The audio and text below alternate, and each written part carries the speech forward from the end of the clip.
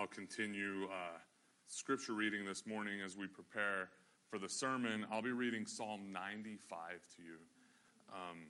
You'll want to pay attention. The second half of Psalm 95 mentions Meribah and Massah, which we just heard about, is where the Israelites complained to God, and Moses struck the stone with his staff, and water came from the stone. And so that's mentioned in this psalm. So it's important that we have read that story and heard that story as we approach this psalm.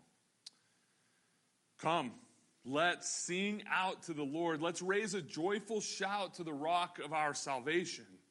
Let's come before him with thanks. Let's shout songs of joy to him.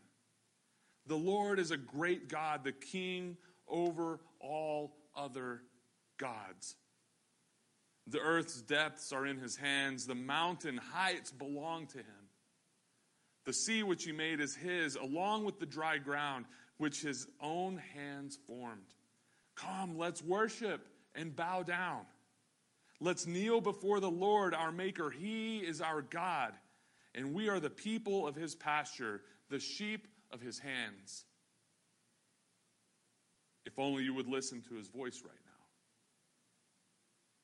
Don't harden your hearts like you did at Meribah, like you did when you were at Massah in the wilderness, when your ancestors tested me and scrutinized me, even though they had already seen my acts. For 40 years I despised that generation. I said, these people have twisted hearts. They don't know my ways. So in anger I swore, they will never enter my place of rest. This is the word of God for the people of God. Thanks be to God. Imagine every single day you wake up, regardless of what the weather is, and you are forced to go outdoors to work and make bricks. And the way the bricks were typically made is they would mix straw and they would mix mud and they would form these bricks, and the bricks had to be strong and hard, and they had to be dried out, and they had to be able to build with these bricks. But imagine that we were enslaved and we had to make bricks like that, but we were given no straw.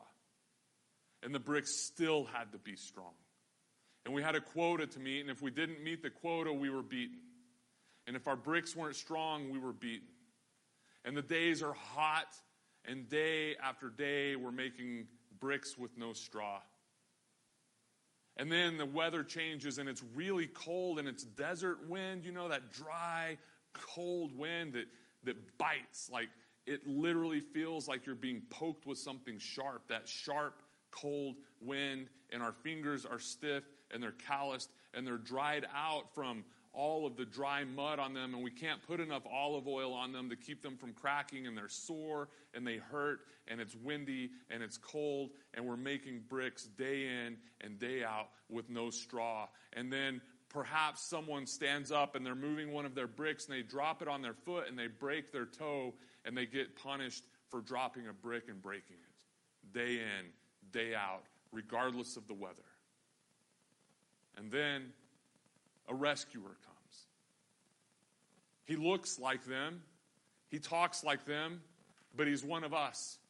And he comes and he rescues us. And so then it's running and it's praying and it's fear and it's anxiety. And there's a little bit of hope mixed in, but you can hear the shouts behind us of the Egyptians chasing us across the wilderness. And we're running and we're crying. We're trying to keep up with our kids. And we're praying out and we're crying out to God for help. And then we reach this body of water called the Red Sea.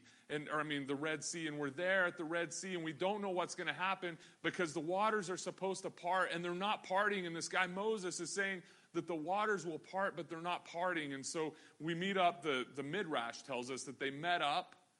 This, we don't know if it's true, but it's a great story.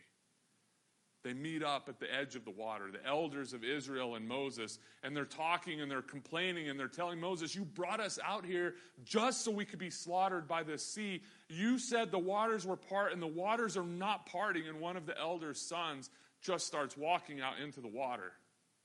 And he gets to about knee deep and nothing happens. And they're just talking and arguing and going about their business. And he just keeps walking and it gets up to his waist and nothing happens. And they're arguing and they're talking and they're trying to figure out what to do. And you can hear the whips cracking and people shouting. And he walks out and now the water's up to his chest and nothing happens. And they look at him and he just keeps walking until his mouth is covered. And they start yelling for him to come back. They think he's trying to do harm to himself, and the water covers his nose, and nothing happens, and the water gets to his eyes, and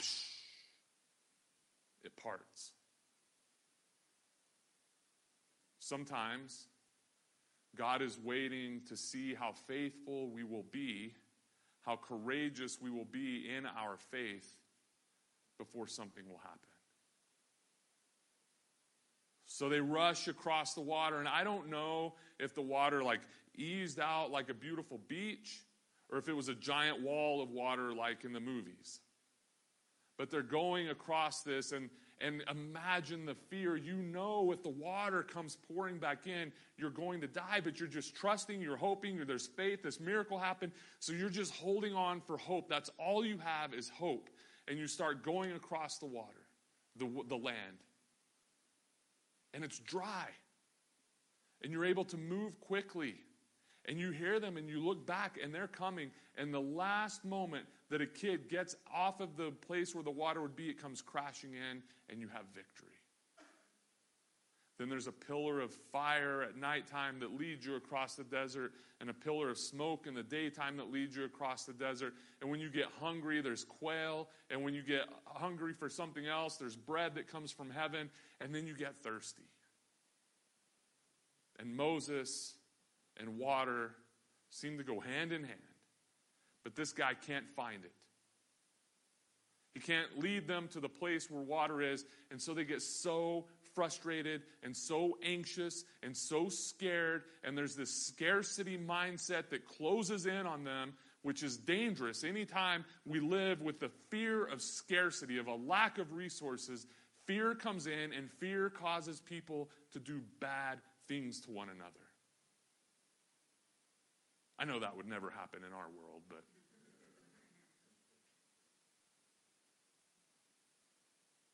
they start to plot.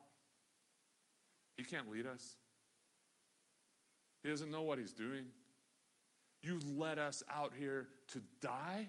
All of that, you've brought us all the way out here, and all that's going to happen now is we're going to die in the desert, and our bones are going to be picked clean by buzzards. So they start plotting to kill him. And he still has faith, so he prays to God, God, they're plotting to kill me. What are we going, I need help. And God says, take your staff, strike it on a rock, and I'll make water come forth from the rock. So Moses is obedient and does what this loving and generous God tells him to do, and water comes forth. But the people who were living with a scarcity mindset and living with fear, and were doubting that God will provide, and were doubting the reality of who God was, even after they had seen all of the other crazy things taking place, they were given water. But God said, nobody from this generation will enter into the promised land to find rest. The psalmist is writing about all of the reasons to praise God. The creation that surrounds us. This morning on the way to the church, the time change has me screwed up because I love the longer evenings, but I hate that it's dark in the morning when I get up, and I know you all do too, unless you're crazy, Pete, and then some people are, you know. But on the way to church this morning, Elise and I were seeing the sunrise over the Oregon Mountains. And when you see that, I don't know about you, but my mind is drawn directly to the Creator. And in the midst of the chaos in our world, sometimes you just got to have a glimpse to know the sun is still coming up, things are still going to happen, there is still goodness in the world, and there is a real reason to praise God. But listen to the voice. Don't harden your hearts like our ancestors did when they scrutinized and tested God. We want to be people who not only find rest, but offer rest. See, sometimes what has happened, I think, is that we've made Christianity to be this thing that's about us and about our connection with God and our faith and our salvation. And we forget about other people and the need for them to experience the grace of God that's found in Jesus, and the need for them to experience hope, and the need for them to experience that God, one of God's names is the Lord who provides. Always. And people forget that. And our job, because of our faith, is to do as Jesus did, right? Like, we call ourselves Christians, named after the Christ. And we believe that God came to us in the form of a human being to show us how generous and loving God is, generous with grace, generous with hope, and generous with all of the things that we could literally need. Not want, but need. And then our job is to be incarnational Christians, to go and show that same hope and love and grace and forgiveness and generosity to other people. It's not just about us. Our faith cannot be private. It has to be public. Because God's love is public.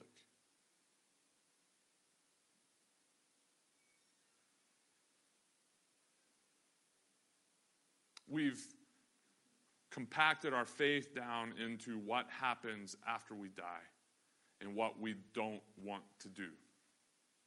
We don't want to sin, so we don't sin. We manage our sin so that we can feel good about the grace that we get from God, so that when we die, we can go to heaven. But the reality is, Christianity is a transformation project, not a sin management program. It's about the Spirit of God transforming our hearts and our souls so that we don't have to worry so much about not doing the wrong things, because our hearts are not in rebellion to God and we just don't do the wrong things. It's not about not trying, like, oh, I'm not going to steal even though the opportunity is there. It's not that. It's, why would I? It's bigger than not doing the wrong things. It's about being transformed and having our minds renewed and our souls restored and finding peace so that we can offer it to other people. Jesus said he came to save the world. And if we will listen and obey, we get to be part of that salvation project. This church, as long as I am the pastor, will have its doors open. Throughout history, Christians have been worshiping God in the midst of plagues and in the midst of all kinds of darkness. Churches still meet because this has to be a place of hope. This has to be a place of normalcy. And so as normal as we can be in our weirdness, we're going to do that. And we're going to do the best we can to protect each other and do some social distancing things and make sure that hands are sanitized when they serve communion.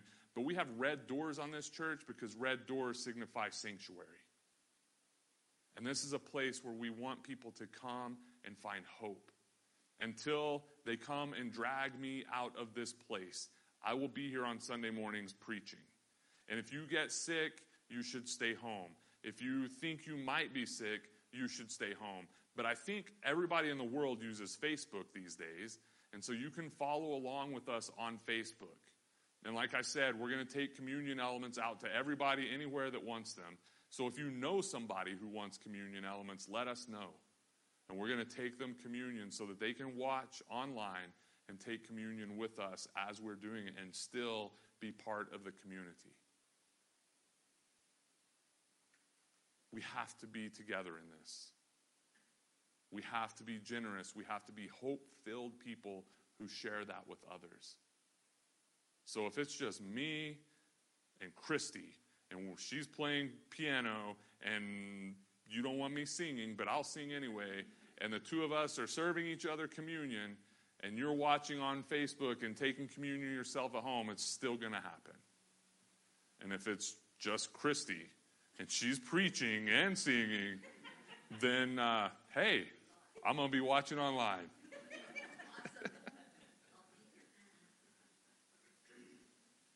We have to remember we have this great God who loves us and is generous with God's love and is so much bigger than all of the crazy news. Like, I was pointing toward God this week when the NBA player, I read the article about the NBA player donating, I mean, it was more money than I'll make in a lifetime probably, to the people who work in the arena and for the organization that pay him so much, who are no longer going to be getting paid.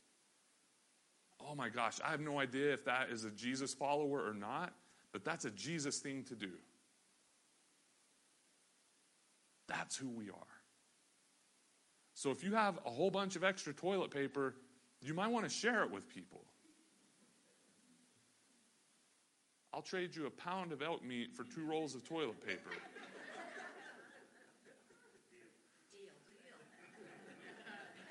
All of y'all non-hunters are like, maybe I should start doing that.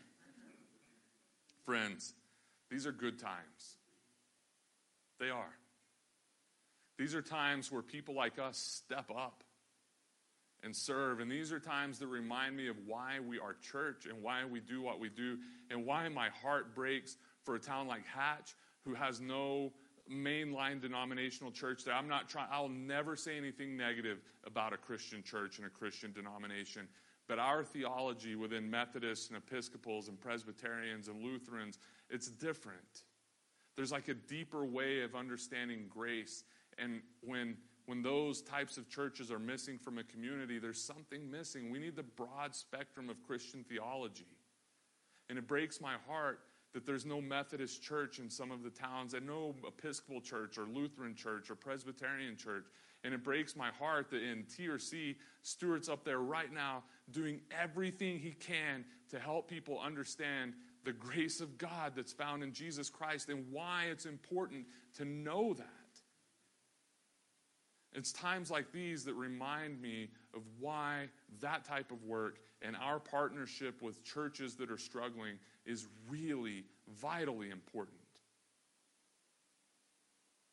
Because our mission is to point people to that grace that's found in Jesus, plain and simple.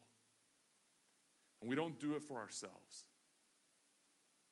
We do it in the name of our Creator, Redeemer, and Sustainer.